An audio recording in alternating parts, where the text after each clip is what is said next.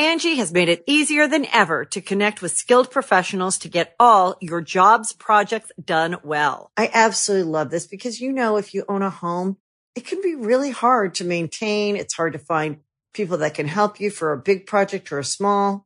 Well, whether it's in everyday maintenance and repairs or making dream projects a reality, it can be hard just to know where to start. But now all you need to do is Angie that and find a skilled local pro who will deliver the quality and expertise you need. Angie has over 20 years of home service experience, and they've combined it with new tools to simplify the whole process. Bring them your project online or with the Angie app, answer a few questions, and Angie can handle the rest from start to finish. Or help you compare quotes from multiple pros and connect instantly, which means you can take care of just about any home project in just a few taps. Because when it comes to getting the most out of your home, you can do this when you Angie that.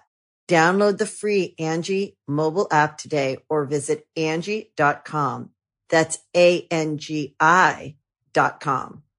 Our kids have said to us since we moved to Minnesota, we are far more active than we've ever been anywhere else we've ever lived. Moving to Minnesota opened up a lot of doors for us. Just this overall sense of community, of the values that, Minnesotans have. It's a real accepting, loving community, especially with 2 young kids. See why CNBC ranks Minnesota number 4 best state to live and work. A great place to work, an even better place to live. ExploreMinnesota.com/live.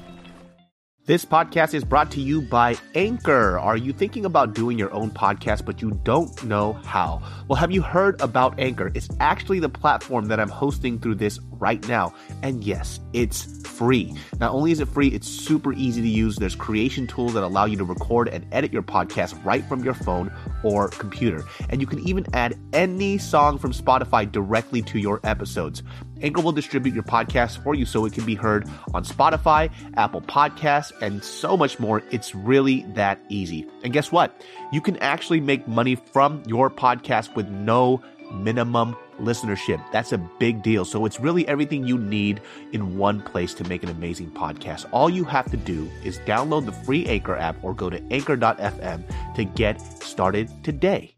And so, God, can you imagine the shock, David? Can you imagine the shock of firing off the gun and realizing that you just killed somebody and everyone around you is panicking and freaking out and you're just like...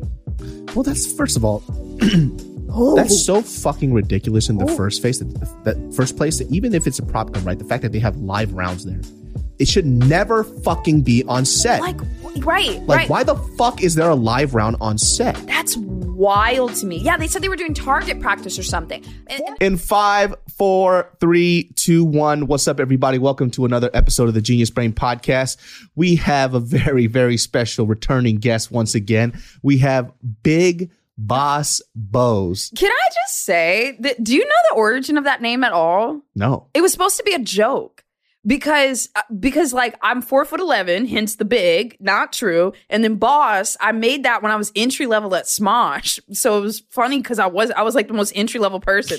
So it was Big Boss Bose. It was supposed to be a joke the whole time. And nobody fucking knows. I don't know. Like I think that like everyone actually thinks that I think I'm like a badass. Like this fucking conceited bitch. God, dude. Oh, we need to talk about your fucking prison life right now with your 17 tattoos. No, but you know what we really need to talk about, David? The show. Our live show. I was gonna like grab your hands like that. Be like, David! Let's do it, bitch! Fucking pussy on pussy. Let's do it. Dude, look, LA kind of opening back up. Well, except for like for the show, you have to have your COVID vaccination card. Like you have to have it or you have to have some kind of digital thing or something like that. But as long as you have it, come on, get in here, enjoy the show. Like, bro, I've been so excited for this for like, honestly, David, I've been excited for this for like a year or two. Like ever since I worked at Live Nation, I always wanted to do a live show. Bro, I need to be on a stage. It's fun. Like, listen, Genius Brain has never done a live show, so this is the best way to fucking do it. I'm super excited. I've not too many people do live podcasts, and I've been asking like advice from other people. They're like, we don't know. Easy. They've done it. They're like, we don't know what works. We're just putting it live, and everything's so fucking new. Nobody knows what they're doing right now with it. But I mean, like, it's fun. Like, I mean, like, really, the show is going to be, well, I have some segments for us, David. I've already planned some things out. David's letting me run everything. So I wanted it to be super fun. My goal is to always make sure everyone's having really fun. like a lot of fun. So I think it's gonna be sick. But yeah, it's mostly gonna be us doing this, except in person. And like the room is really big. We ain't gonna sell this whole room out, okay? Like that ain't gonna happen. I was on the email with them. I'm like, can y'all close off the balcony? But honestly, dude, when we sold out the front row in like the first 30 minutes, I could not fucking believe it. A lot of the tickets are gone though. Like, dude, I know. Yeah. Oh my god! I'm like, I keep waving, and then like my fat is jiggling here, and then my tattoo Let me hurts. show you my fat, man. I've been getting mad chunky lately. This COVID weight has got my ass, man. Really? Well, I was looking at old videos. This is what I hate about YouTube. It catalogs your life, specifically your weight. And so like prior to COVID, before I was doing all the food stuff, I was kickboxing all the time, jujitsu, doing all sort of shit. And then you don't realize how much weight you gain because it happens so slowly. And then recently, I had to go to a wedding, and I tried to put on this suit. That button was gonna blast the fuck off. Shut the fuck up. I just pictured it. No, like it. When I went to the wedding, I couldn't button the suit, so I had 3 days before the wedding was actually there because I was a part of the party. So I said, I must starve myself for 3 days just so I could fit into this fucking suit. And it was so hot in Sacramento that by the time the wedding hit, I sweated all my fat off just barely enough where I could fucking fit that suit. Fucking COVID. David walking around the wedding like this. No, I was mad stiff. They're like, yo, what's wrong with this guy? It's like, it's for your safety. David, your posture's gotten better. It's for your safety. It's for your safety, cuz. How you been? But why you get so many tattoos for though? Oh shit, dude. I kind of did go a little ham with it. I got You had 0 fucking tattoos the last time I saw you. I'm here for Genius Brain to catalog my life. Like, dude, I definitely come here through phases of life, and that's why I came back so soon because now I'm a jailbird. But the last time it was maybe a couple of months ago. People usually get one, they chill out for a little bit, and they get another one. You got fucking 4. Okay, so 5. This isn't that interesting, but just to explain it, I didn't get tattoos for like, I think I got one when I was 18, then I didn't get any for like 11 years. Where's that one at? I have one on my back. Oh. Yeah, I have a tattoo on my back that says vicious. I'm not kidding. I don't give a fuck. Everyone's like, you're going to regret that. And then we'll get there. But like, so for many years, and actually I'll talk about this because there's probably a lot of other people like me too. My mom was like, what? She would like shame me for tattoos. Like, why did you get, she would like be really disgusted. Or, you know, people would be like, oh, you need to get a job, all this kind of stuff. And then, so I got really scared to get tattoos because I didn't know what my trajectory was going to be. And then my YouTube channel kind of blew up. And then I got like some other offers and some other things. And I'm like, okay, so I am doing this forever. So I finally just got the tattoos that I've always wanted. So the reason I got so many so fast is because these are all tattoos that I've wanted for the past 10 years, but I was too scared to get. And then I just fired off and got everything I wanted. Well, you got to explain them because they look intricate as fuck. Dude, that's the other thing too. I'm so happy I waited until I was in my late 20s to get tattoos. So you could afford a good tattoo. I could afford good ones. Yes. This shit is fucking expensive, David. Hold on. Can you look at these? Bro, look at this one. Like, well, actually, it's behind like the plastic, but you can Yo, that's just crazy. Isn't that insane? Yeah. And then this was the first one. Fucking nuts. Same chick that did this one. And then like this one. This one's peeling, but you can just see like all the fine lines like that. The thing about tattoo is I don't understand how people, I can't draw on fucking paper. How the fuck do people do that on skin? This is my mask because on the camera, it looks like I just left my drawers. Yeah. It does. I was like, yo, where else did you get a tattoo? This is my... Just pull them out real quick. This is my mask, y'all. That'd be weird if it wasn't. I'm sorry, David. You're like, how much did they cost? First of all, I don't even know how much tattoos cost because I've never had one. Honestly, these were pretty expensive because of how intricate they were. Well, yeah, because they look gangster as fuck. Well, if you want any for the video, like the higher quality ones, so people won't see though. But this one cost me about $700, which is quite a bit. But for something I'm going to have forever, I want it to be beautiful. Yeah. I want it to be like artful, you know. This text one that I got, this one was only like $300, but it was done by a really good guy that does like single needle pokes. That's the most gangster fucking phrase. Why the fuck did you get that on you? That's just so threatening. No prisoners, no mercy. Because I mean it. Oh my. I told you this, David. Like, I mean, I mean that shit. Like, dude, you know me. I'm ride or die. I'm ride or die as fuck, right? And it's like, once I connect with somebody and I'm like, okay, we good, great. But if something happens and you don't want to be here anymore, if you don't want to ride anymore, I'll double check with you and then we're done. Yeah. And like, that's what I mean, that's how I am. But you're like that too. Yeah, but I don't know if I could get a tattoo on it because that shit make me nervous. Yeah. I feel like when they put that on me, people are like, oh, you down to fight? And I'm like, no, man, it's just cute. I am. I know you are, you fucking scrappy little bitch.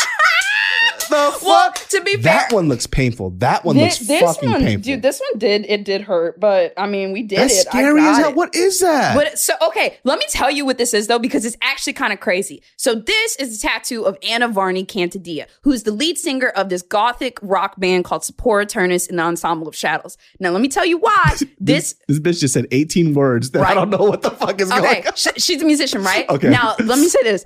Homegirl, she came out in the 80s in Germany as transgender. That is the most gangster shit I've ever heard. Like in the 80s, bro, in Germany. But trust me, she went through a lot. And so all of her pain that she went through, she translated into her music. And it is some of the most, it's gothic. So like if people don't like that kind of stuff, like whatever, but her pain is in all of her music and it is beautiful. And like, I love true artists. Like I love them so much. And so like, this is like the strongest woman in the world to me. So I want to pay homage. Damn, dude. So you actually get tattoos that have like legit fucking meaning. Like it's important to you.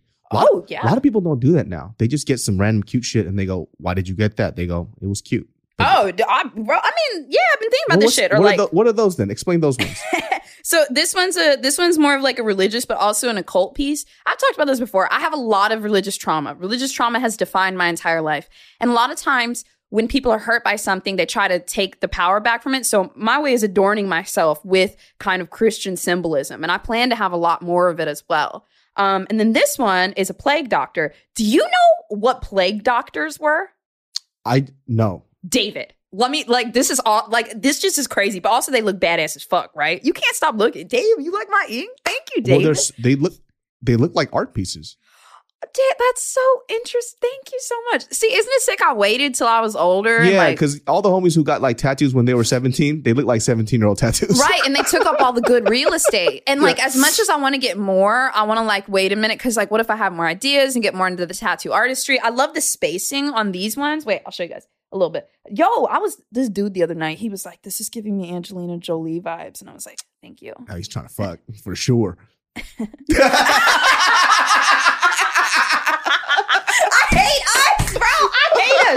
Okay, let me tell you all about the plague doctors though, okay? So way back in the day when the bubonic plague was happening, right? They're like, everybody's getting sick and they're like, oh shit. And the doctor's like, yeah, let's check this out. And then they're like, oh, everybody's dying. The bubonic plague was not playing around. Every single person was fucking dying. People already weren't showering back then. Dead bodies everywhere, decomposing, all this shit, right? And so the doctors, they go into the councils like the government and they're like, yo, let's level here for a second. We're the doctors. We have all this information. We can't go out there because if we die, you guys will lose all the medicine. So we've got a solution. We'll get some of the villagers, we'll teach them about medicine, and then we'll send them out. So then they found people that were willing to risk their lives to learn to possibly be doctors, to learn from these doctors. And then if they survive, then maybe they will become that. But the main thing of the plague doctors, unbeknownst to them, was really for death tolls.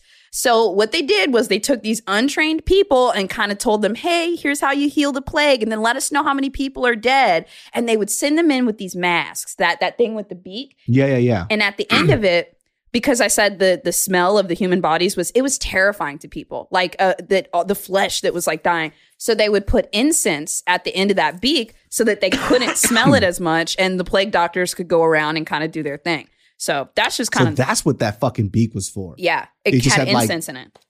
Oh my god, so, yeah. That's just creepy as fuck. I love it though. Is it not, bro? It's hard as fuck. How long did they take each? How long does it take? So this one took about 6 hours. And then I'll send you pictures of these, by the way. And then this one was 8 hours because it was like very delicate. And then here I want to get like an impressionist portrait, like a painting in here. Like so that's not done yet. Oh yeah, I'm gonna add something to it, bro. Yeah, How many tattoos are you gonna get? I don't know.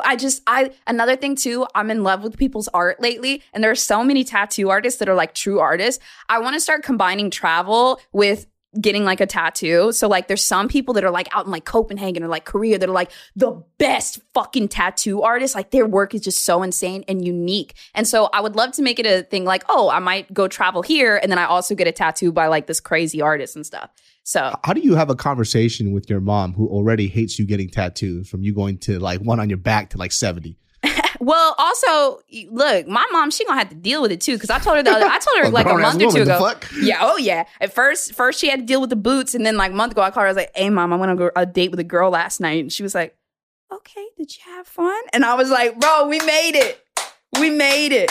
She's not freaking out about shit anymore. No, not anymore. She's really not. I wonder what that switch was for her, though. Like, what made her just be like, you know what? Because clearly I'm doing things right. I mean, did your parents not have that, like, flip, too? Oh, we got into battles, though. Oh. Like, screaming battles. Like, it took a lot of, like, fighting and not talking to my dad for, like, a whole year. He kicked me out of the house type of deal. So. Oh, shit. But how good are you guys now? Like, if you went on a date with a man and you called him, would he be like, okay, David? Oh, no. If I told him I went... We're not there yet. We're not at that point yet. Like, if I call my dad, like, look, Dad, I'm getting some fresh dick right now. Like, he's not. You don't have to say fresh. No, I gotta say it like that. I'm getting fucking squeaky clean dick right now. Raw. My dad's like, what do you have for dinner? Penis. And I just hang up. No, I'm not gonna. My dad, because my dad's he's still a pastor. David, his dad hangs up the phone. Yeah, he's just gonna die. He's like, what? Wait. No. He's not having that type of shit. Those were his last words. I know. Like if I mean, me doing comedy and, you know, being who I am right now is already kind of hard for him to handle, you know, and he just got okay with that. If I threw in the gay thing in there, he's definitely killing himself. Like if I turned out to be gay, I got to keep that shit to myself for the sake of him living. Bro, it's still sad too, because like we accept it obviously, but like our parents were like, okay, all right, you know what? Why don't we just let them move on?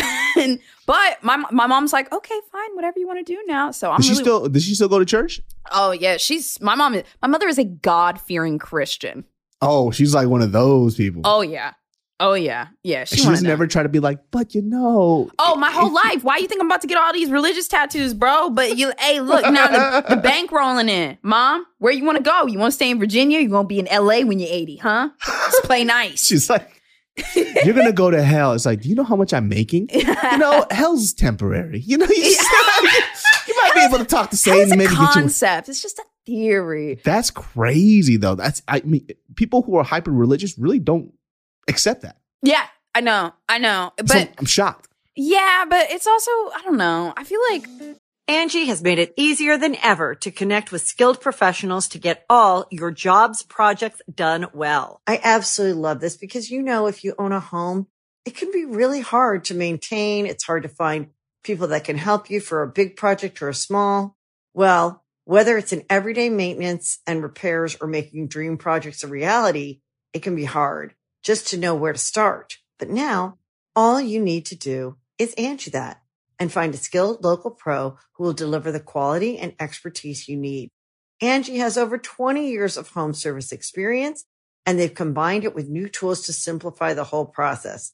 Bring them your project online or with the Angie app, answer a few questions, and Angie can handle the rest from start to finish. Or help you compare quotes from multiple pros and connect instantly. Which means you can take care of just about any home project in just a few taps. Because when it comes to getting the most out of your home, you can do this when you Angie that. Download the free Angie mobile app today or visit Angie.com. That's ANGI.com.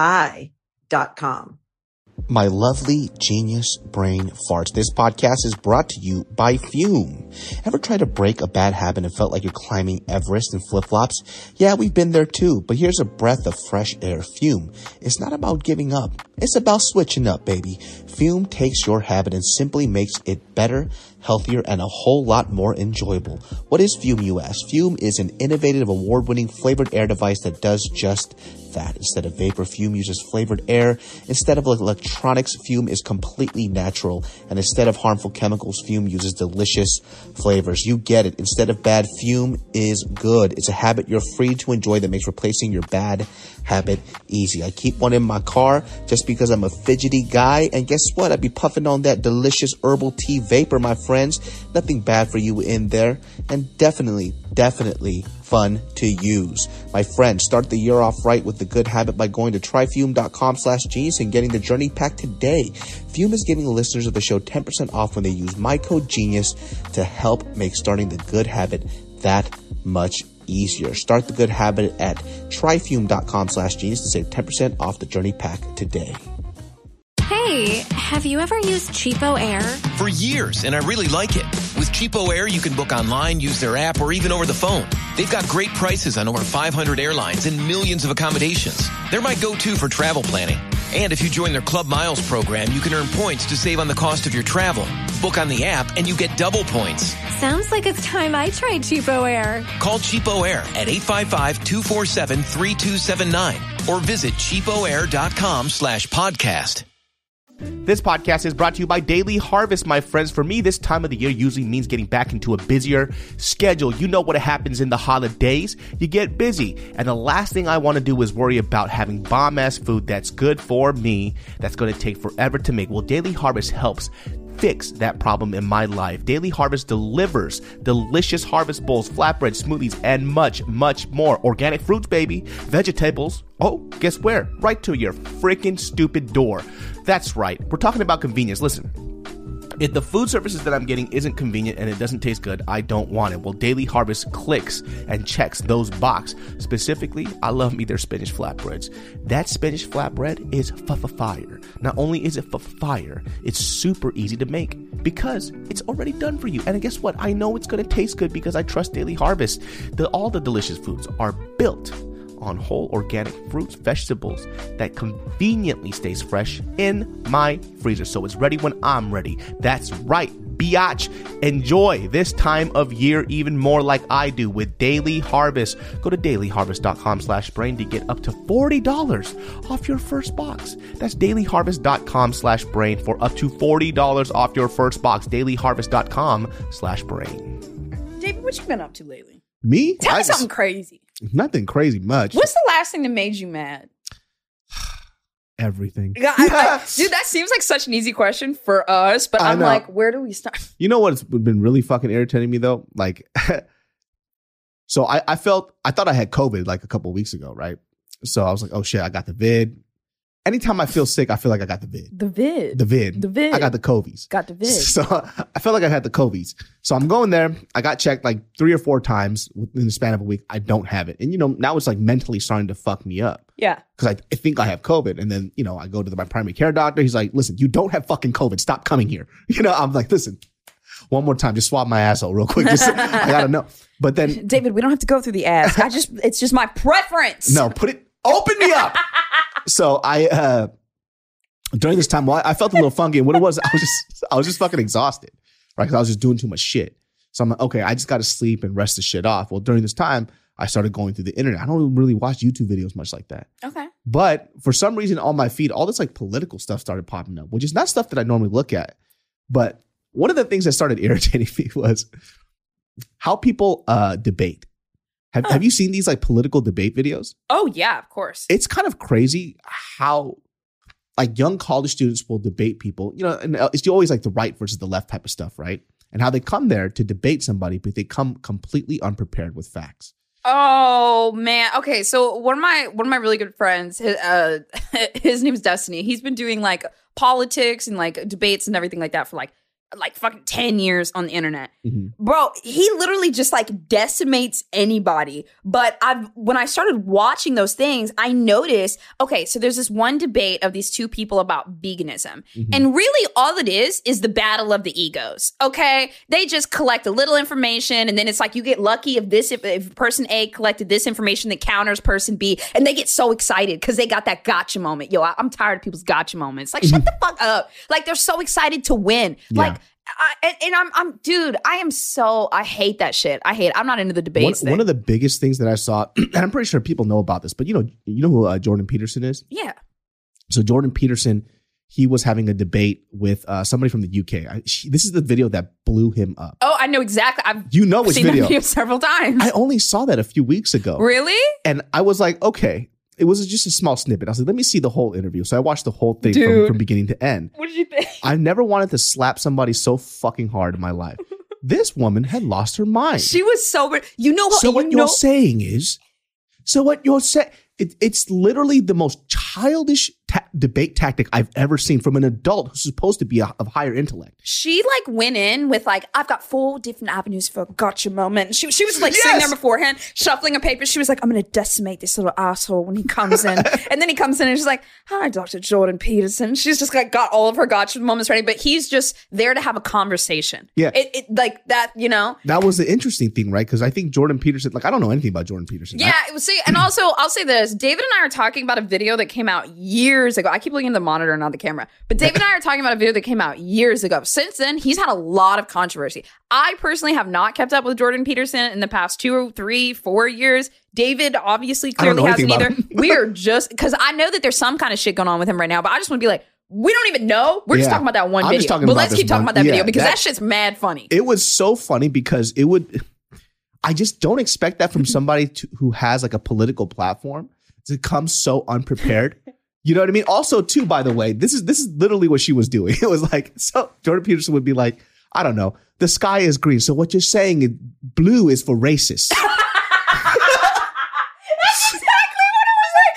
And it's like, yo, what the fuck are you doing? Wait, give me like a random line and I see what I answer like her. Like, just give me like a random thing. Okay. You mean what Jordan Peterson would say? Yeah. Okay. I believe that men and women are equal. So what you're saying is that you want to kill.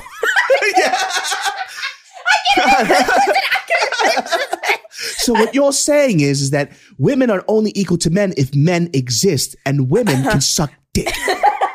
Dude, that lady, I think, you know what it was though? It was her coming into it with the overconfident, like she beforehand. And also, I want to say that interview was in like 2016 maybe or 2017. Yeah. I mean, it was in the height of Me Too and everything. And the pendulum was swinging hard that way. However, you know, as ridiculous as a lot of things that were going on back then were, it is a good thing because the pendulum has to swing like hard left or hard right, like to make a change in something, right? And then eventually it starts to level out. And I do feel like we're starting to like level out from that whole era too. Yeah, it's this weird idea of, I think we're in this weird space where the idea of somebody having an opposing thought is considered like violence now. Like that's like the hot word. Like, and I was, you know, obviously I'm going through this rabbit hole, right? And I'm watching like all these videos from, you know, people on the political left destroy somebody for the political right. And then I'm watching these and both of them do this thing where they specifically choose the idiots of the other side to debate, which is kind of dumb. Like, you know what I mean? Sometimes they can't find people that accept it, that will actually do it, that are on the other side. Like the simple thing of like, just having somebody exist that can disagree with you bothers people. And I don't understand what the fucking problem is. Because a lot of people, so those beliefs they have, they tie their ego and their identity to those beliefs. So when you attack those beliefs, they feel like you're attacking them and they have to defend them at all costs. I'm not saying it's accurate. That's so stupid. I would never tie my identity to a belief because then you're basically saying it's going to make it 8 times harder to change that belief later. And I've changed so many thoughts. Like 5 years ago, I used to hate cats. My fucking tank of a cat. I love that man now. I was literally just scratching his head and shit like that. I love cats now. And 5 years ago, I didn't like animals a long time ago because like I had my own problems and like I didn't, you know, this was such a weird thing. I felt like I was like unlovable and I didn't deserve love. So it bothered me when animals would come to me. So I would reject the animals. You need another tattoo for that. Bro, that's what these are all for. That's right? fucking crazy. But I know some people are like that. I mean, David, I have PTSD, okay? My brain's like all kinds of You have any idea how fucking loving animals are? Like that stupid ass dog outside. When I was feeling under the weather, like I couldn't figure out why this dog wouldn't stop cuddling me. And I have like, I get hot. So I'm like, get the fuck away from me. Like I'm pushing this dog away. But I think it could sense that I wasn't feeling well. So it kept on sleeping next to me. And I clicked in my head because my dog back at home would always do that. Whenever I was sick, it would always come close to me and snuggle, try to keep me warm. And so that's what that dog was doing. And I was over here, you know, slapping the shit out of it. Like, get the fuck away from me. But it was trying to show me love. To help you. That's so good. Yeah. Like now I'm all about receiving love and giving love. All about it. Before I wasn't. But yeah, I love animals now too. But yeah, people don't, that'd be so weird to tie your whole identity to those beliefs. And then, you know, and I saw this a lot with like, and I think the reason why this stuff started popping up was because I'm pretty sure it was because I was watching all these videos about the Dave Chappelle special and, you know, people saying that he's transphobic, and that kind of left to all these like political thoughts. And so that's why all these videos were popping up. But even with like the Dave Chappelle special, it's opened up this huge can of worms. Where when we're talking about the whole the trans debate, which I don't even know what the debate is about really. When I watched the special, because everybody's saying that he's transphobic, there's just weird line with comedy and jokes that people are saying like you shouldn't cross. And when it comes to Dave Chappelle, some people are saying you shouldn't cross. Yeah. Why? I don't know. I don't fucking know. So and it's like who's sending down that decree? Well, the thing is I didn't watch the Dave Chappelle. Like everyone was talking about the Dave Chappelle special. I haven't watched it. I haven't seen the joke. That's why I haven't made any like comments about it. I think I'm a little nervous too, to be honest, because it could be really bad. I mean, I have a trans woman tattooed on me, you know? Yeah. I don't know how I'm going to feel. But one thing is that like Dave Chappelle is a huge part of my own childhood and my own development. Yeah. When I was growing up, when I was 10 years old, I wasn't allowed to watch South Park or like any of the cool shows, but I was allowed to watch Dave Chappelle because he was black. And so when I got to school, my mom's super Christian. I couldn't watch all these other shows. I was able to keep up with the jokes. When everyone watched the Chappelle show on Friday and they were making jokes, or Thursday coming in on Friday, I could be joking with them. You know, I know what the episode was. I'm in on everything. And then also, like, I grew up in Southern Virginia. Dave made it cool to be black. It changed almost oh my God, I almost like teared up for a minute. It literally changed almost everything for me in school. And so like, for, you know, a whole bunch of people to like come in and be like, well, you can't support him, you can't like him, you know, because of my trauma. And I'm like, well, what about how that healed part of my trauma? Yeah. And so I feel it's like we're not going to invalidate our like, you know, our problems with each other, but so I've just kind of like stayed away from it because like, you know, it's a special place for me. I mean, the biggest thing I think that a lot of people are talking about, and this is something that I really brought up, it's how do we go ahead and pick and choose which trauma is okay to make fun of, right? Because a lot of comics will talk about them getting their ass beat, fucking being broke as shit, fucking white people beating their ass. Everybody cracks the fuck up, right? But the inclusive part about this, and I think that what a lot of comics are saying along with Dave Chappelle, is like, listen, if I can make fun of these groups and everybody and my group too, I should be able to make fun of you. You're included in this because you're being recognized as a person.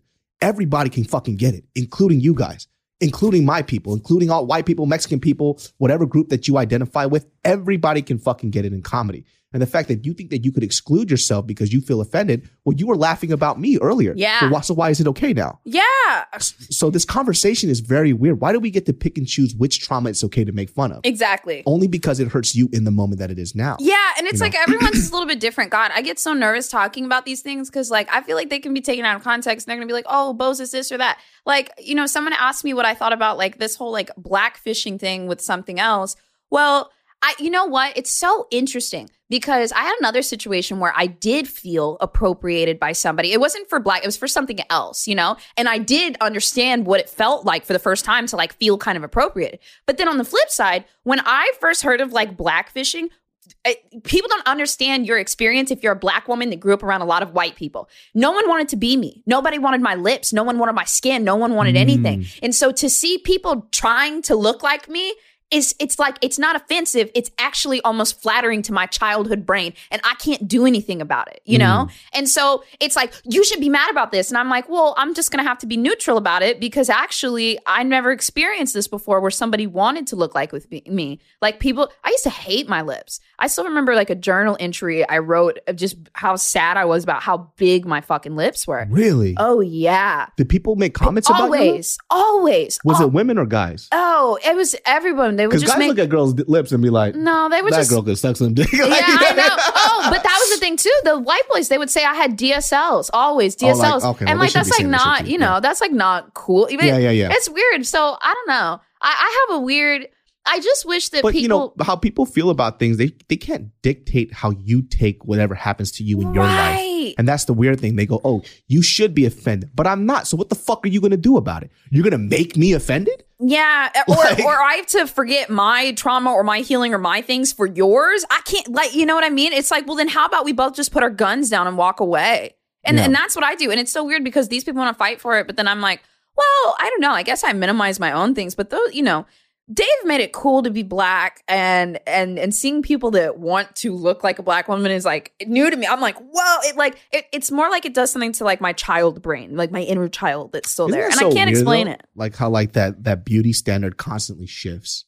right? And I think like when people get so honkered down on what beauty is now, it's like you might regret that 10 years from now because that might not be the standard. Yes, exactly. And I was actually saying this the other day. When you follow a meta, like no matter how popular it is, if it's like something that's permanent, whether a video you put online or some surgery that you alter yourself with, like you know how every girl got the Ariana Grande face like 4 years ago, and now they're trying to keep it up, and they're looking all crazy, David. They looking all crazy. Like people getting like hella fillers at like 24, and then they got to keep it up, and their skin's shifting, and they go to different surgeons. They're like not always good. Oh my God, bro! How are you gonna reverse that? You can't. Though. I mean, like I see it now, right? So there are women who are friends of mine who are very fucking beautiful. They've always been beautiful. Even as they get older, they're still beautiful. But they're trying to hold on to something that you cannot hold on to, which is time and age. Those things just, it progresses and it slips from you. That's all that it is. And you're beautiful in a different type of way. Yes. So it's like when I see this happen, right? And I saw it recently with somebody who I haven't seen on Instagram in a very long time. And she's, to me, like, just from a physical aspect, I think she's like ideally just very what everybody wants in a girl in terms of looks wise, right?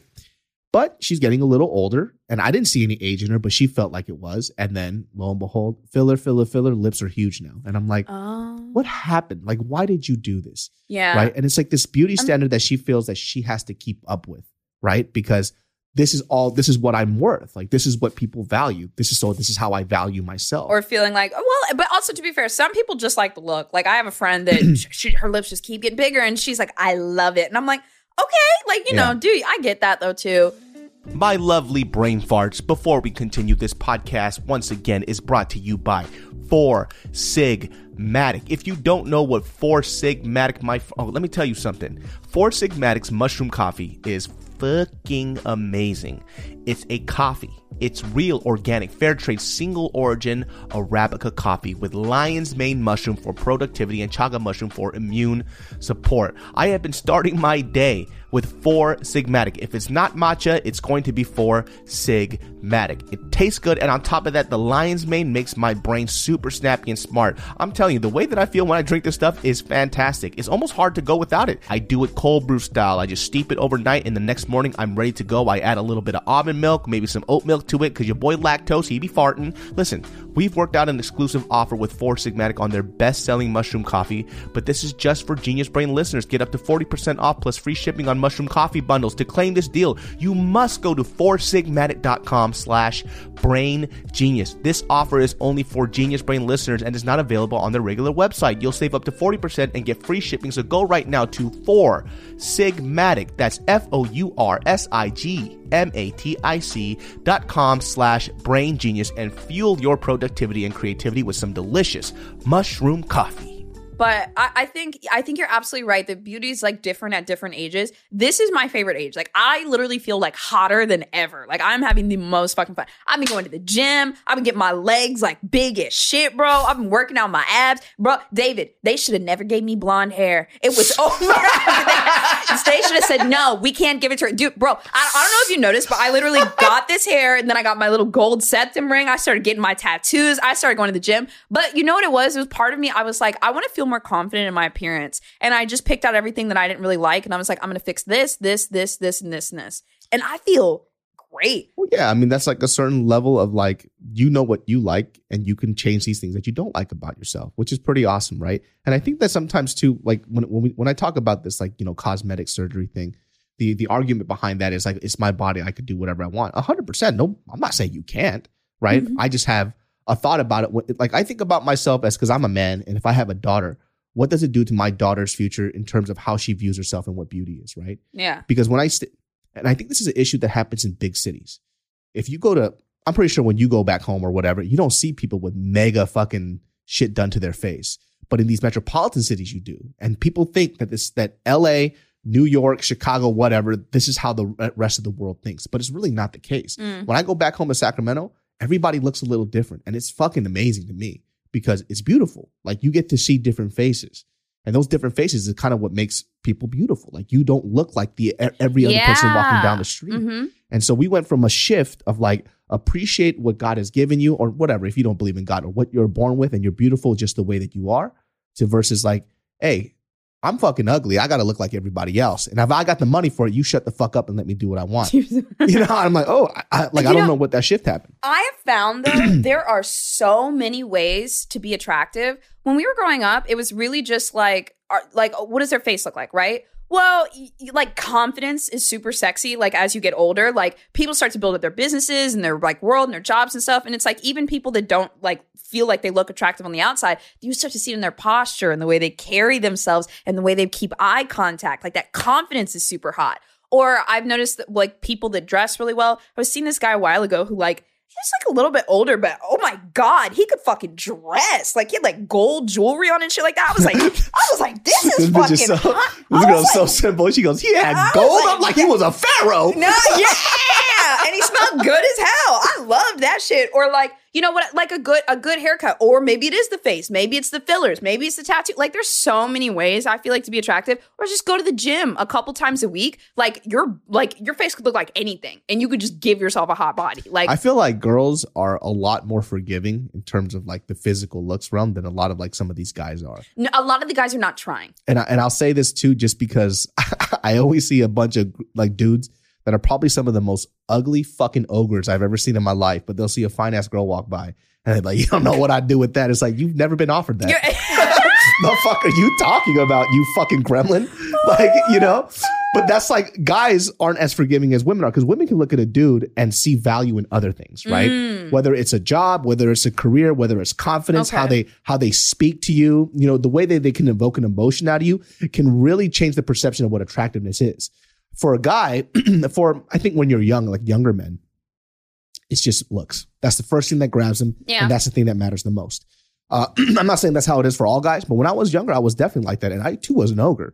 And what I expected out of the girl that I wanted to be with, I didn't expect out of myself. You know, and I think that's like a young guy thing. I don't know what the fuck that is, but girls have always been way more forgiving. I get that. I've had, dude, wait, last time I was here, did we talk about like, I'm not dating anymore? At all? No. For real? No. Why? No.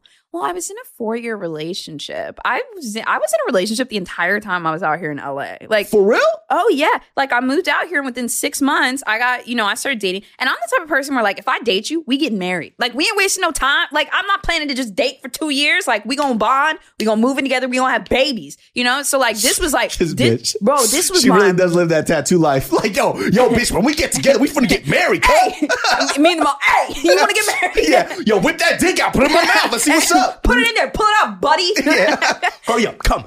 Hurry up. I'm just going like this the whole time. Like, what is she doing? I don't know. She's kind of hot though. But yeah, so I got wiped up real fast. We dated for 4 years. Damn. And he was, it was for the most part like a pretty good boyfriend, but we obviously had our things, but what I mostly realized was I was growing into his lifestyle, like Beverly Hills, like housewife. Like I was always getting jobs that were only in Beverly Hills. I was like trying to look a certain way for his family. I never got tattoos because of that. Like they said that like the graveyard that their family's buried in, you can't have tattoos and stuff. And so like I didn't want to get piercings because I didn't know how his parents would feel. Clearly, this is what I want to look like, right? Mm-hmm. So and amongst a lot of other things, I was working corporate because I felt like his family respected me more if I did that. I was growing into a life that was not mine. And so I broke up with him and I just said I like didn't want to date anymore. I wanted to like go off and do my thing and build myself up and become more individualistic. And then, you know, maybe when I'm in my like mid 30s, I'll settle down with somebody. Because when I'm about to date, like we in this for the long run. But I'm gonna be single for a couple years. So I've just been like. So what do you mean by dating though? Like seriously looking for a relationship, or do you mean can you just like date for fun? Like seeing people or hooking up? Yeah. Well, actually, this is really funny. I get buried in work a lot. So like I'll go months without like hooking up with somebody or something like that. Yeah. You know, like literally months. Like 5, 6. I don't even like think about it or anything. But like, I'm very demisexual. I have to at least kind of like somebody. Like, I don't need to like have a full on crush on you, but I need to like you as a person. I would like to be biologically attracted to. I said biologically. Like I need it. I don't know why I said that. Jesus. I need to be biologically attracted to you. I need to want to mate with you on a biological level. I just figured you with the electric temp thing and just temperaturing his balls. Let me see the heat of these things. I was just doing like a pheromone test. And call him. Your results came back positive. You can come on over at 11 o'clock tonight. Like, my Jesus God. fucking Christ. How fucking hot. You may come over at 11 o'clock and fuck thee.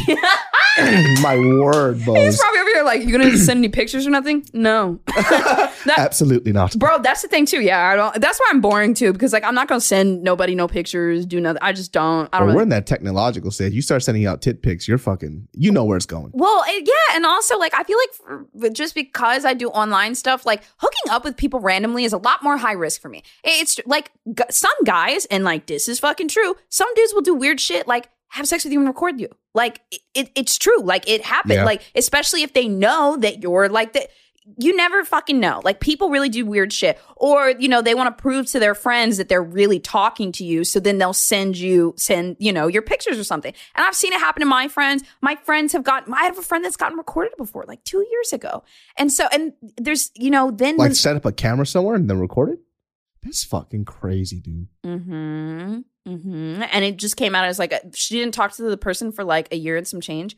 I'm like, what? I should talk about it. I think she didn't talk about it for like a year and some change, and then like it was like they came out of nowhere like with just like some threats. Basically, I don't want to give anybody any ideas. Maybe we should cut off. But no, that happens a lot. There was like a Korean pop star too, and she was an like American girl. She was underage, and then her ex-boyfriend after she became a huge K-pop star, fucking released these photos of her naked. But she's like 16, so she's underage at the time. Dude. So it's like, yo, what the fuck is this guy doing? You and then never know. there was like a text thread about him giving it to, trying to sell it to like certain like publications, like how much can I get for this? You know, blah blah blah blah. Like I have these photos, God. and then people, you know, they screen recorded or a Snapchat. And he sent it out because this person, thank God, was like, hey, if you put this out, you can be in some big trouble. Like you shouldn't do this stuff. He goes, yeah, but you know, if I get a lot of money, it'll be worth it, type of thing. But he's like, no, you're gonna get in trouble because she was underage. Those pictures of her when she was like 16 years old, and it's her fully naked.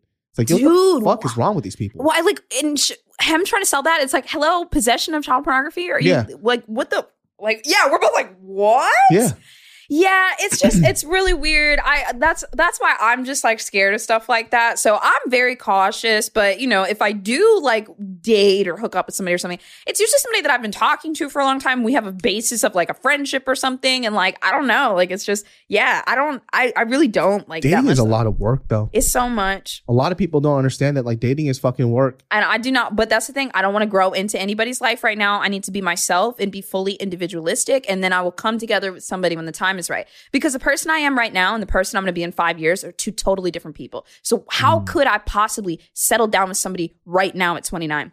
The other thing is, I think I might have talked to you about this before. I think the thing that teaches you the most about yourself are relationships. Relationships are what push us further into ourselves. There's nothing that has taught me more than a relationship. The breakup from the beginning to the end, you know? And so it's like, if you're with the same person for like 20, 30, 40 years, you guys have to keep going through trials and tribulations to feel that growth. Humans have to feel growth. We have to feel like we're progressing. And so you're just going to have to be be going through shit with your partner constantly every couple of years to feel that. Whereas if you're kind of like dating and then on your own and then dating and on your own, you're going to have so many experiences. Like, yeah, that's definitely happened to me. Like my ex and I broke up like almost a year ago, and I've kind of like loosely like dated two people, and I've learned so much about myself just from those months or two of like hanging out with them. It's insane.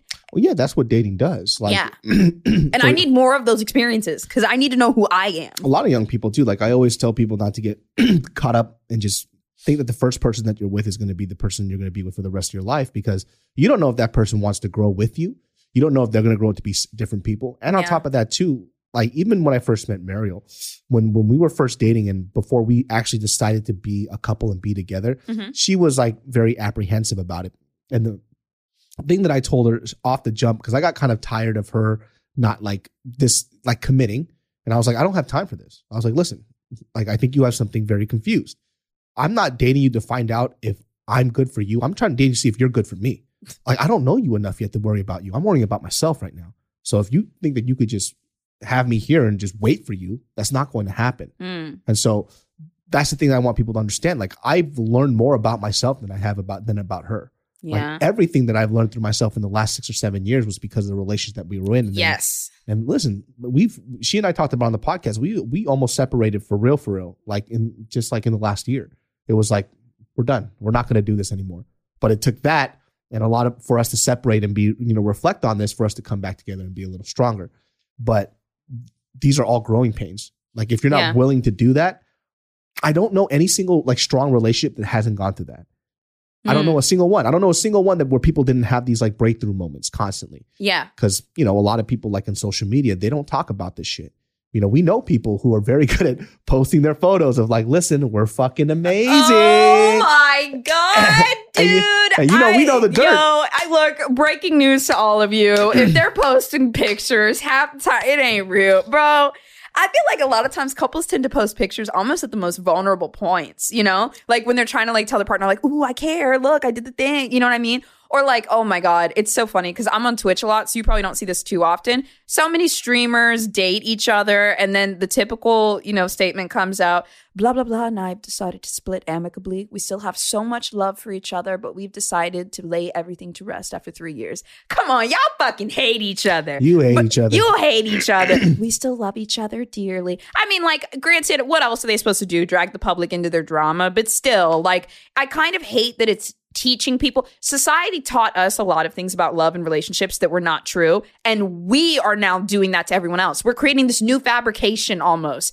And like saying, oh yeah, you can break up with somebody after 2, 3, 4 years and have love for them and move on amicably. That's what we say publicly. But then, that's what some of those people say in their little twit longers and shit like that. And then you're teaching younger people that like, oh, after your 4-year breakup, you and your ex are still going to be best friends. And then when that doesn't happen to them, they're going to be confused. And so now we're the ones painting society for them that's not entirely correct. Every person that I've broken up with, if they died, I would not know.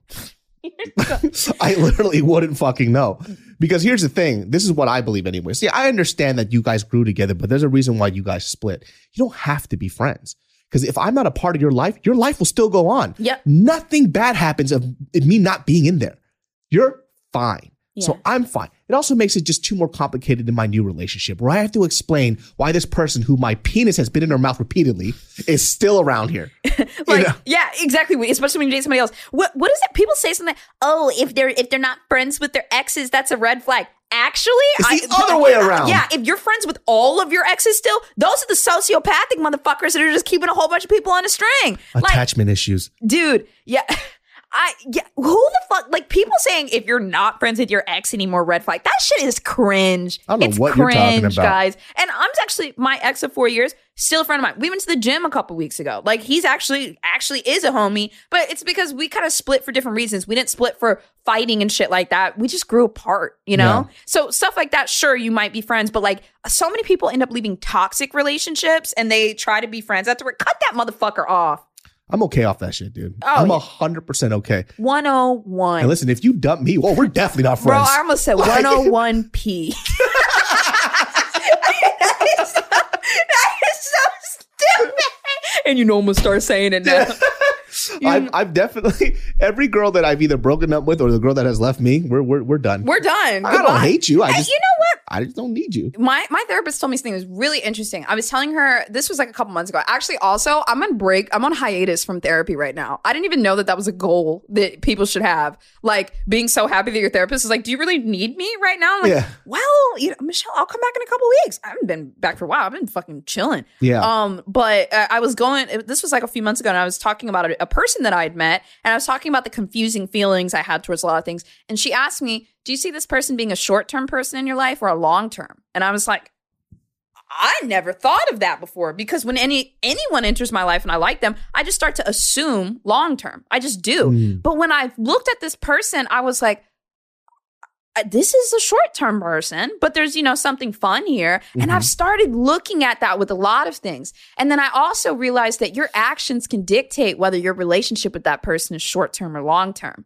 And like, that's become a very powerful tool for me to evaluate lately. I was just talking about this on the previous podcast, and some people didn't understand what I was talking about when I was saying that there's different levels of friendships and connections. There's acquaintances, there's long-term acquaintances, there's homies, there's the homies, and then there's friends. All different categories. It doesn't mean there's nothing, I don't mean anything by it. It just is what it is. I think a lot of the times people take these relationships and they all categorize them in one thing. Yeah. And it causes them to get hurt by other people's actions. Like I always say too, I think girls tend to do this a lot, is where they fuck on the first date. They meet a girl, they connect with them, and they go, besties. And I'm like, bitch, don't do that. And the ones that spark up the fastest are the ones that fizzle out the fastest. 100%. 10,000. 101p. 101p, bitch. 101p, motherfucker. Yeah.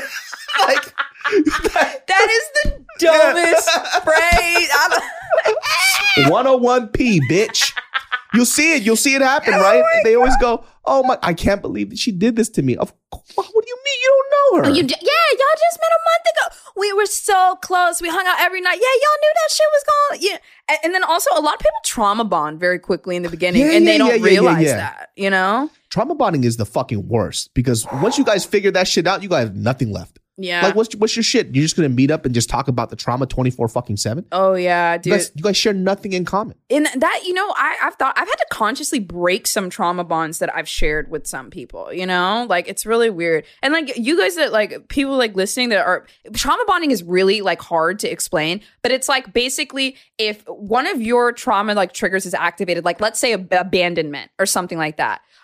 Like, let's say that you're with a friend or I don't know how to explain it. One of yours is abandonment, and then the other friend that you're talking to is also abandonment. And you guys kind of have that same trigger activated at the same time. And you're in that mental place, and then you talk about it, you are now trauma bonding. Like, it's almost like your inner child are like connecting, and it's very powerful, and it can make things feel familiar. I was talking about this the other day. Sometimes you meet people that feel familiar and comfortable, but it doesn't mean it's a good thing. It could be, they could remind you of the person that hurt you the most. And like, you could be like, oh, maybe I can redo this. Maybe I can redo this trauma, and maybe they won't leave me this time. And then, but what you're doing is connecting with a person that's very similar to the person from 10 years ago that hurt you. And you're seeing those same traits, but you're not connecting it and realizing it. And then that person leaves, and it's like a fucking domino effect. It just like cuts you down, dude. I've been trying to watch out lately for familiar people to figure out if you're familiar good or familiar bad. 100%. And so a few months back, like, I met up with a couple of people. This is kind of so funny that you mentioned this. There's like certain things that's happened to me when I was younger that it was during a time I didn't like who I was, right? Mm-hmm. So it's like I grew up in a precarious neighborhood. The neighborhood where my house was fine, but where I was kicking at wasn't that great. And these people were people that I was always pretending to be something that I wasn't, right? A lot of like thuggery shit, a lot of bad people, right? Mm-hmm. And I wanted to be a part of this group. I felt safe. I felt very protected, but at the same time, super fucking uncomfortable. Like I told a story on the podcast where I remember the first time these group of people, there were a very specific set in Sacramento that they were a part of. I was invited to a house party, and this place is fucking dirty as hell. I can still remember what the place smelled like. Like, there's just like spit on the floor, drinks everywhere, a bunch of fucking dirty ass looking bitches and dudes. Okay. Like just fucking chilling. And I'm sitting here I look like a fish out of water, but I'm trying to like, what's up, cut? Like I'm trying to be all, hey. Okay. I'm trying to be all hard and shit.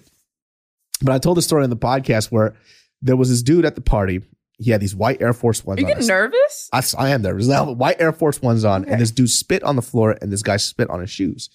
And I knew this guy, right? And he looked at him, and he goes, clean my fucking shoes.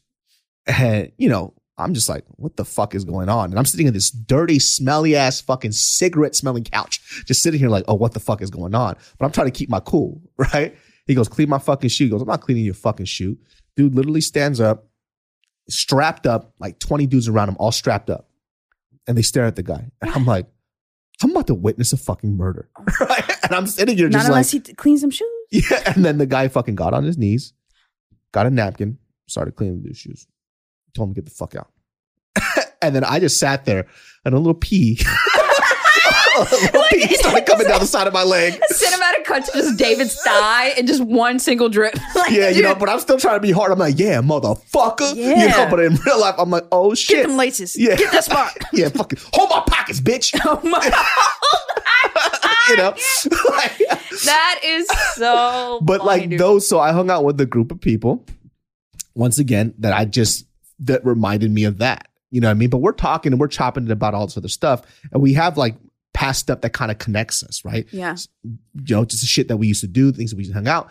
But then as I'm talking to this person, I'm starting to feel really fucking uncomfortable. And I'm like, I don't like this feeling. Like, what is this? Like, feels familiar, but it feels familiar in a bad way. Ooh, okay. And I started getting like PTSD. I started sweating a little bit. And I'm like, oh, I'm, and these guys are starting to like me. I'm like, I don't want to be your friend. Yeah. I'm scared I'm getting tangled up into something. And like, if I try to ghost them, they're going to be like, where David at? Yeah, exactly. All these thoughts are going through my fucking head. Yeah. And I'm like, why am I here? Like, why am I connecting to these dudes? Why am I having a quote unquote good conversation with these people when these are not the people that I want to associate with? Yeah. And I reminded myself of when I was like 15 years old. I felt like a 15-year-old again. It was really fucking How long weird. ago was this? This was like maybe 3 or 4 months ago. What? Right. And I'm over here, and then you kind of like hear the way that I speak start to change a little bit, like how I used to speak when I was in high school. Right. I'm like, it was good, man. Also the like hood shit, And I'm like, I don't even like talking like this anymore. Yeah. What am I doing? And I'm adapting to these people because of that weird familiarity. Yeah, and you feel like you're going back because it's easy for you to sink into, but you have to make a conscious choice not to go back into what's easy for you, right? And that shit was traumatizing as fuck. That's scary. That was so recent too. Yeah. Oh my God, can we talk about Alec Baldwin? Oh yes. What? What? The fuck? What the fuck? What the fuck? Okay, do you want to go first or me? You can go first. What the fuck? Dude, okay, in all seriousness, so, okay, like on a lot of the stuff that I do on my channel is actually really trauma related. I do a lot of trauma work. And so when I was thinking about this, I also do a lot of drama where I try to get into the emotional state of things like victims, like things like that. And the first thing I thought about was, okay, David, imagine you're at home, you have wife and kid, whatever, your kids at home, you're there, you're chilling, your wife's at work, the safest place she could be. And you get a call and they're like, your wife has passed. Like your wife, it's just like, what? And like, before you even have time to like, let that sink in, and they're like, she was shot. What? She's at work. Like that's like the next level of it. And then afterwards you get told that it's by a famous actor and it was an accident. It's almost like it invalidates all of the shock and pain that you just like society's telling you that you have to minimize that because it was an accident and it was this, this guy. They went out to lunch breakfast the next morning with Alec Baldwin. And I get it, but it's like, oh my God. And then like from Alec Baldwin's point of view, and I mean like sympathy all around. Can you imagine just being on set? This is how fucking fast it happened. The prop master literally handed it to him, said cold gun. Alex fucking points it, shoots it, and like I don't know exactly like what, but like he shot it into a house where there were 2 other people. He just like shot it, and all of a sudden somebody's dead, and he's now a murderer by classification. Like, you just went from actor to murderer, whether it's manslaughter, accident, anything like that. That's another thing, too. He's going to have the best attorneys in the world, but it's manslaughter. It still is. Everybody on that set is getting fucking sued. What? I heard the person who was dealing with the weaponry was somebody who was super inexperienced. So the way 24 years old or something. Possibly. The way that it works in LA is back in the day, the prop master handled everything. But then there was this mandate that came on that said that you have to have a prop master and then an armorer that it's under them that handles all like the guns and stuff. So what had happened was like some of the people on set were doing some kind of test firing, little just practice shooting with live rounds. And so that got mixed up in there. And they say on set, they yelled to Alec Baldwin, cold prop, before it went into his hand. And so, God, can you imagine the shock, David? Can you imagine the shock of firing off the gun and realizing that you just killed somebody and everyone around you is panicking and freaking out and you're just like... Well, that's, first of all... That's so fucking ridiculous in the first place that even if it's a prop gun, right? The fact that they have live rounds there, it should never fucking be on set. Like, right. Why the fuck is there a live round on set? That's wild to me. Yeah, they said they were doing target practice or something. For what? Right? And they're supposed to have, so for like film and TV, there's supposed to be 3 different types of like fake bullets, different velocities that create different effects. But yeah, they had live rounds on set, and I can't believe that one hit. How did you feel when you heard about it? Well, listen, this is a big conversation that opens up about like set etiquette and how people are treated, right? So if you guys have never been on film or if you haven't been on film sets, it tends to be kind of harsh, specifically to people who are PAs and a lot of like staff and crew. when it comes to film, it tends to be a little harsh, right? Yeah. It's very high tense situations. You know, people are on a budget. Everybody's getting yelled at. People are on the go, go, go, go, go. Well, a lot of stuff is coming to light. Like, wait, hold on a second. We shouldn't be treating people like this, right? And the crazy thing is what people don't understand, America is a lot nicer than it is out in other countries. Like in Asia specifically, you know, like Jackie Chan doesn't even like filming in America because Americans have laws about people having lunch, time of rest, and all this other shit. Because in China, it's like, you do all this day until your fucking feet fall off. All day, like 14, 15-hour days. It's insane. Yep. So Jackie Chan, because Jackie Chan is who Jackie Chan. I'm not saying I love Jackie Chan. I'm just saying like he likes, because he's a perfectionist. Yeah. If he's doing like a stunt work, if that person has to do it 86 times, that person's going to do it 86 times until we get this perfect shot. And the culture is different out there. In the States, they don't have that. It's like, listen, now you're being abusive. So knowing that even that in this country, we're supposed to be nicer, that people still don't have like a certain level of like decency and standard of work when it comes to sets. Like one of those shows that I loved working on was that Leftover show, the Netflix food show. And the biggest reason why was because of how staff and crew were treated. Everybody was so respectful and nice and everybody felt heard. It was super fucking dope to work with that company. Yeah. But I have been on film sets where I've worked as a PA and people talk to me like I was a piece of shit. Like they would fucking scream at me. They would yell at me. And this is like my first day as a PA. I don't know what the fuck I'm doing. I'm fresh. And people are supposed to show you the ropes, but they'll call you stupid. They call you dumb, lazy, tell you to hurry the fuck up. It's like, yo, is this just how it's supposed to be? And because I thought that's how it's supposed to be, I just took that shit. I'm like, I got to pay my fucking dues.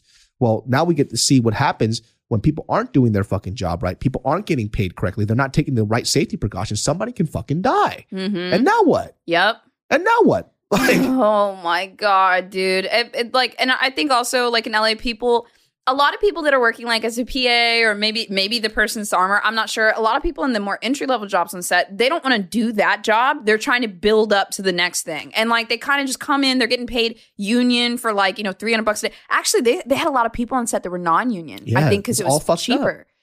Is it because it's cheaper? Yes. Dude.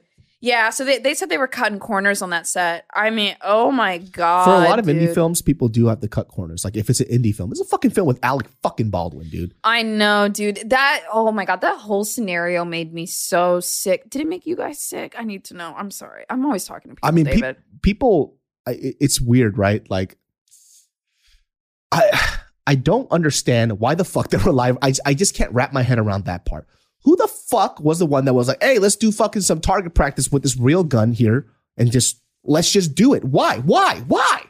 Like, but I think the other thing that fucks me up about it too is like, how old is Alec Baldwin? Like what? Like 60, 50, something? I think he's like fucking 467 years old. Yeah. Let's say he's 60 or something like that, right? Now imagine you've lived this long life, you've had scandals, you had people hating on you, but you're still an actor, you're still doing your thing. You're still Alec Baldwin. And now this is just changed. I don't even know what I would do. I think I would just crumble. Like, I don't know how I could. I don't know. That one would just stress me. I don't know if I could live with the fact that I killed somebody. I don't think so. I don't think I could. That would be. I do not know how I would. The survivor's guilt too. Extensive therapy for me because I don't know how I would deal with that, especially someone who was innocent, somebody who and they died because of me, because of something stupid that I did. Yeah. Right. Or even if it was somebody else's fault. Right. It's a collaborative thing, but like he's going to blame himself like entirely for sure. Like then that stuff fucks you up forever. I have a friend. It was my old roommate from when I was like 18 and I lived in Virginia. He was the coolest guy in high school. He was the coolest. Everyone liked him, like super fun, super funny. And I loved this guy to death. But we kind of like disconnected like over 10 years ago. And earlier this year, we reconnected. And at first, there was that familiarity because this is somebody that I lived with for like over a year. We worked together. We worked the morning and night shift together. He was like one of my really closest friends. And we reconnected and we spent like 2 weeks together and he was not the same person anymore. He had completely changed because 5 or 6 years ago, his best friend had died. And he's like told me before, like he talks about this stuff all the time because he doesn't know what to do, his best friend died and he was there when it happened. He actually pulled him out of the water and he was the one that said, let's go swimming. And he's never gotten therapy for that situation. I've been trying to get Homeboy to get into therapy for fucking years. But like those 6 years have absolutely destroyed him. Like every time it comes up on June, I mean, he just like curls up into a ball, basically. Completely different person. I mean, and so like that's what I'm saying with this Alec Baldwin thing. And we're going to see this in the media, like over the next 5 years, kind of how they're this not going affects to let him live it down. I think there was like a lot of people too who I think he posted a lot of like anti-gun like rhetoric and tweet. So, you know, people from like the hard political right are ripping this fool a new one. It's like, fuck, man, this guy is going to have to live with this trauma, man. That one is fucking, that is heavy. A lot of fucked up shit going on in the world, man. And me doing all this true crime stuff, I've been learning a little too much. I don't even know how you do all this true crime stuff. Because I was going to ask you about that YouTuber girl who was like a van life girl. Well, there's a lot of different parts around it. I specifically didn't cover that case because of how much social media fucked it up. So here, I'll tell you this. This is a really interesting thing, David. So the guy, Brian Laundrie, that, you know, allegedly killed her. There's no confirmation. They're saying his remains are found now, blah, blah, blah, blah, blah. Who knows if it's really his remains? But there was a woman that after he allegedly committed the murder of Gabby Petito, a woman that had a TikTok happened to see Brian Laundrie and just think he looked like a nice, upstanding citizen that we get very... Never mind. Tends to think he's like a nice, upstanding citizen. She gives him a ride somewhere and drops him off. And then the girl afterwards, when she realizes that she picked up a possible murderer, the first thing she does is she goes on TikTok and she starts making TikToks about how she picked him up and what he did and how much money he had and what he was wearing and where she picked him up and where she dropped him off. And then she started saying, donate to the fund, the Help Find Gabby fund, donate to this. And she keeps posting all these TikToks about it. Go to the police. Go to the FBI. Why did you make a video about this? And you know she didn't go to the police because they would have told her it was illegal to go put this information online. I was so mad about this video because I'm like, you single-handedly just delivered all of this information to his defense team and you just fucked them. Like, why would you do this? And that's what like everyone was doing online. They were digging up like her like social media posts, his posts, things like that. And I'm like, if I was his defense attorney, I would pay some kid $20 an hour and I'd be like, run through everything online and figure out what we can use in our case. Find out everything that they know. And that's what social media fuck that whole case up. But if Brian's really dead, you know, I got very passionate about that. That's fucking crazy. Yeah. Can you believe that? She put it on TikTok. I have to like get away from the mic because I'm so fucking mad about that. And like the exploitive nature that people had about that case is absolutely fucking disgusting. That one made me so fucking mad. And then, you know, another thing too that people really got wrong is people started to shit on like Gabby Petito by saying, oh, missing white woman syndrome. What about these people? What about all these missing people? Blah, blah, blah, blah. Well, actually, I'm going to actually like defend that for a second. It's not really missing white woman syndrome. It's that people feel that emotional pull towards someone that looks like they could have been their friend. And because there are just so many white people that are like seeing this young girl, they're like, oh, and it's like everyone has met somebody that looks like Gabby before. Everybody. This is why she appealed to them. She looks like a girl you'd be sitting next to in school. And so when you find out she's missing and all this, it's like, oh my God, I could have known her. Whereas unfortunately, for some reason, when somebody sees somebody like me, they don't know where they would have seen me, so they don't connect with me as much. And then they just kind of skip over my case. And it's not saying also, it's right. She's a lightweight celebrity.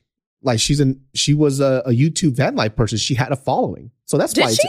Yeah. So I don't think she did. I think she was. Like I think she was. I think the media put that in headlines because it sounded good. She wasn't that big of a following. I have not found any record of her having any type of YouTube channel. Oh, I thought she was like a van life girl. People, like yeah, the media put her up as a van life YouTuber, but I couldn't find anything of her stuff. Yeah, I got interested because I used to follow this girl who was also a YouTube. I love van life shit. Me too. Did you watch Chanel? So there was a girl who was a YouTube van life girl who I followed for a long time, and she hadn't posted videos in a while. And I'm like, what happened to this girl? And she fucking killed herself. Yeah, she committed suicide. Are you serious? Yeah. So like, I was like, oh, how did you find out? I found out because I was looking up her name, and it was a while ago now. I feel sad. I used to watch her all the time. I can't remember her name. I'm blanking out right now. I was a little sick a couple weeks ago, so my brain's a little foggy. But she ended up committing suicide.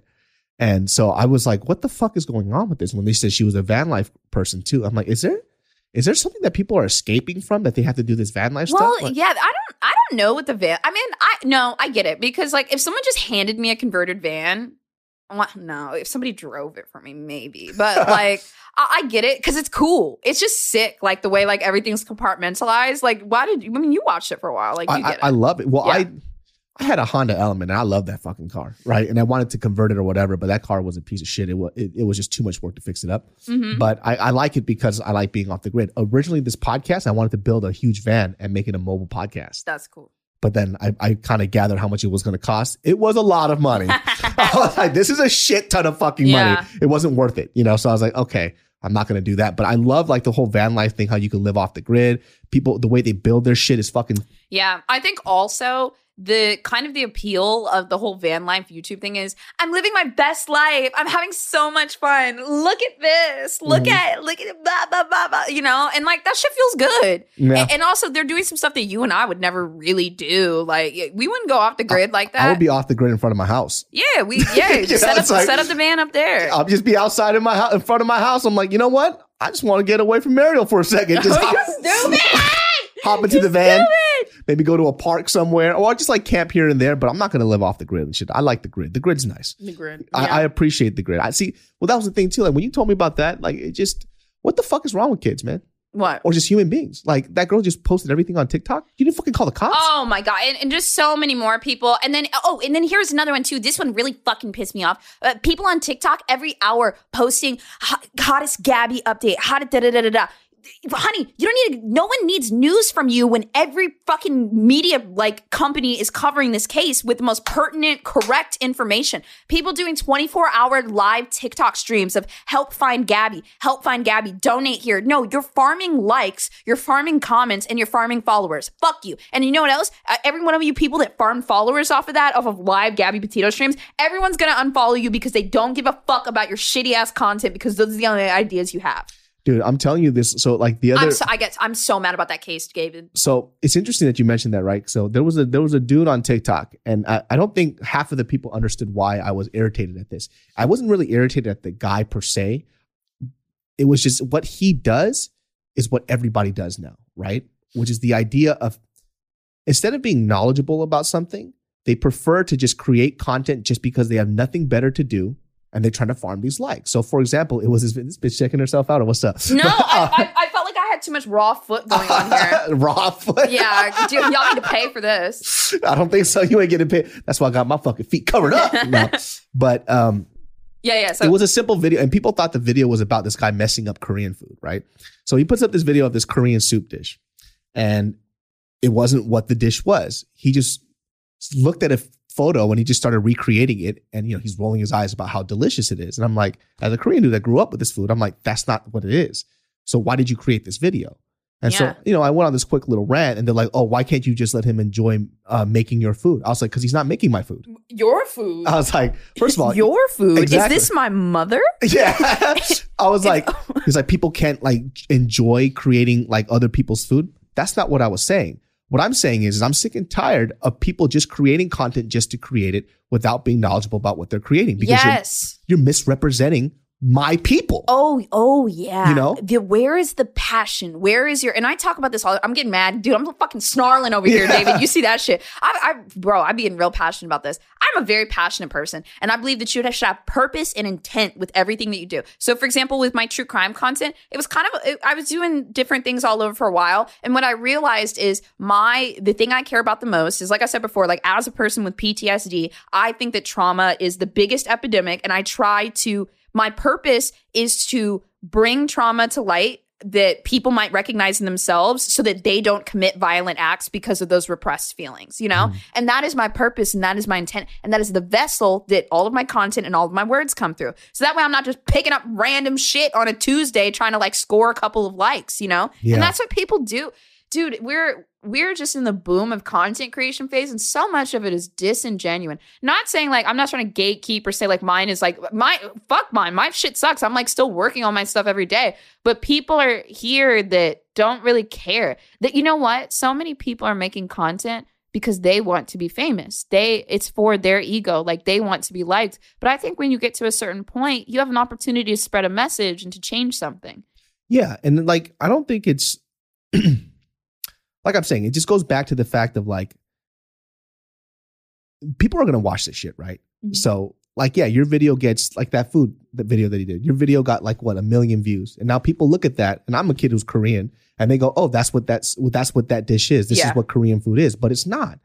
So it's like, you just misspread information. And now all these people who are too scared to come to people like me who look like me for the information, they're going to go to your fucking little white face, and they're going to be like, hey, you know what? Instead of actually like learning about the culture, I'm going to let him do the work, but he's not doing the right work. So it's not about him creating, the food properly or correctly. It's the fact that he made himself the source of the information, saying, I am knowledgeable. Follow me. Listen to me. Making it about themselves. Yeah. So this is where the issue is. It's like, listen, if you just made the dish the way it was supposed to, and you just did, I don't know, 1 fucking Google recipe is all you had to do. Yeah. That's the smallest amount of respect that you could have done. Because now you have a huge following and you just misspread all this information. And it wasn't done in comedy. It wasn't done in jest. It wasn't like you saying like, oh, I'm just having a conversation with somebody. You did a full-on video recipe about, hey, I know what Korean food is. This is what it is. White boy, like the fuck are you doing? Oh my God, I gotta see this. Yeah, but he took it down. Oh, he did? Yeah, because I fucking reposted it. And I was like, the fuck is this? Wait, did other people comment on it like that too? Were they like, well, yeah, because everybody that would comment that they loved it, like the 100,000 views was all white people. But then when, Korean people saw it, they're like, wait, you're misrepresenting our food. Like, don't misrepresent our food. Oh, shit. Yeah, so he deleted and took it down. Oh, shit. So he's not a bad person. Yeah, at least he took it down. Yeah. He's not a bad person. He's not an asshole. I'm just saying, like, just be somewhat responsible for the stuff that you put out. Mm-hmm. When you just create things for likes just because you want people to love you, that shit dies out real quick. Yep. You're going to get called on this shit super fucking fast. And it happened with him. Like, he's like, oh, I bet you in his mind, he's like, what did I do wrong? You're not an evil person. But then people will have problems with you misrepresenting their culture, especially when you're not of that culture. Yeah. Like I said, I don't give a fuck about the food. I don't ever gatekeep food. I've had some delicious fucking Korean food from white people. I know what you're feeling, because before I was telling you that there was like a small thing where I had actually felt appropriated for the first time, and I felt it on a spiritual level. I was like, what is this? And it was the same exact thing. It was somebody taking a name of something and then misrepresenting it and saying this is what it is. And I'm like, that's not what it is. And I felt disgust, David. That's what I felt. I felt disgust, and I felt the need to like defend my honor. Yeah. That's my next tattoo. I was telling people it's not about the food. It's about this idea. And it's just an example of this person doing it with food. But everybody does it in everything that they do. They go, oh, it's like a white girl being like, hey, how to put tracks in your hair. Like, bitch, the fuck is she better do it right. Yeah, you better do it right. It's like how, I don't know how to deal with black girl's hair. And it's like this white girl. It's like, what are you doing? I would want to see. I wouldn't just like, excommunicate them. But doing it wrong, but right? Yeah, you said that he did it completely wrong. And doing it wrong, right? It's like, okay, so yeah, it's cool if you're a hairstylist and you know what's up. But if the video is completely wrong and everybody in the comments is like, yo, so that's how you do it. So this is why it is. But all the information is wrong. Now you're completely misrepresenting a culture, because now people believe you're a source of knowledge. And you're okay with that. And you shouldn't be okay with that. And you're just like, yeah, okay. Yeah. Like, I'll be like, yo, just at least get a Google search. I'm like low key fucking annoyed at how much we can talk. Like, it just keeps going. Like, when you have other guests, like, bro, we fucking ping pong so much. Like, when you have other guests and it's just one other person, do you have to kind of like fuel it a lot? Because we just be usually a lot. We just fucking be going. It's almost annoying. What's the time slot at? We had an hour or something? What? Oh, we had an hour 20. Oh, shit. All right, bye, y'all. Come to the show now. Well, guys, hey, come to the show, the live Genius Brain show. Yes. Tell them the date. Live Genius Brain. It's November 11th. I'm pretty sure it's on Veterans Day. You're probably already off. It's in Anaheim. Look, we kind of put it. It's a little bit of a drive, but LA can get there. Long Beach can get there. People are flying in from other states. Dude, you really? Yeah. Oh my God, I would cry. Dude, and you know what? We didn't set up any meet and greet stuff. We didn't set up any merch either. Well, we don't even say we'll see them. Yeah. Everybody vaccinated. Because as long as everyone's vaccinated, come in. The room is pretty big. I think the room is like 800 or something. It might be a little bit small. Like, we might make it a little bit smaller, but there's already like a couple hundred people coming. I'm like, oh my God, like, I can't believe it. Like, I can't believe it, David. It's going to be fun. Yeah. It's going to be fun. But seriously, if you don't have your card, you will get like turned away at the door. So get on it. Figure some shit out, bro. Yeah, that's the California rule right now. So yeah. Make it happen. Genius Brains every Thursdays and Sundays until next year. Next year is going to be once a week. And then, where can they follow you, Bose? Oh, I'm Big Boss Bose on like most of my things. And then on YouTube, I'm Bose Does True Crime. See y'all next time. Bye! Angie has made it easier than ever to connect with skilled professionals to get all your jobs projects done well. I absolutely love this because, if you own a home, it can be really hard to maintain. It's hard to find people that can help you for a big project or a small. Well, whether it's in everyday maintenance and repairs or making dream projects a reality, it can be hard just to know where to start. But now all you need to do is Angie that and find a skilled local pro who will deliver the quality and expertise you need. Angie has over 20 years of home service experience, and they've combined it with new tools to simplify the whole process. Bring them your project online or with the Angie app, answer a few questions, and Angie can handle the rest from start to finish.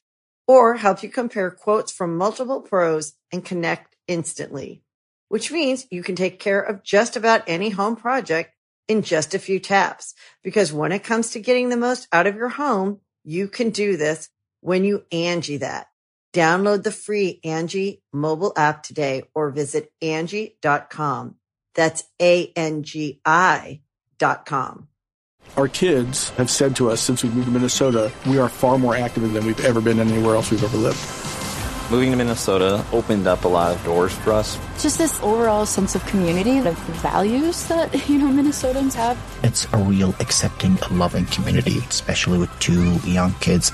See why CNBC ranks Minnesota number 4 best state to live and work. A great place to work, an even better place to live. ExploreMinnesota.com/live. Our kids have said to us since we moved to Minnesota, we are far more active than we've ever been anywhere else we've ever lived.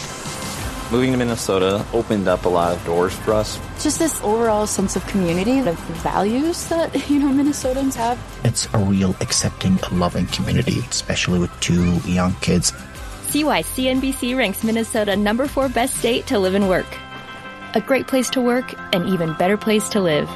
ExploreMinnesota.com/live.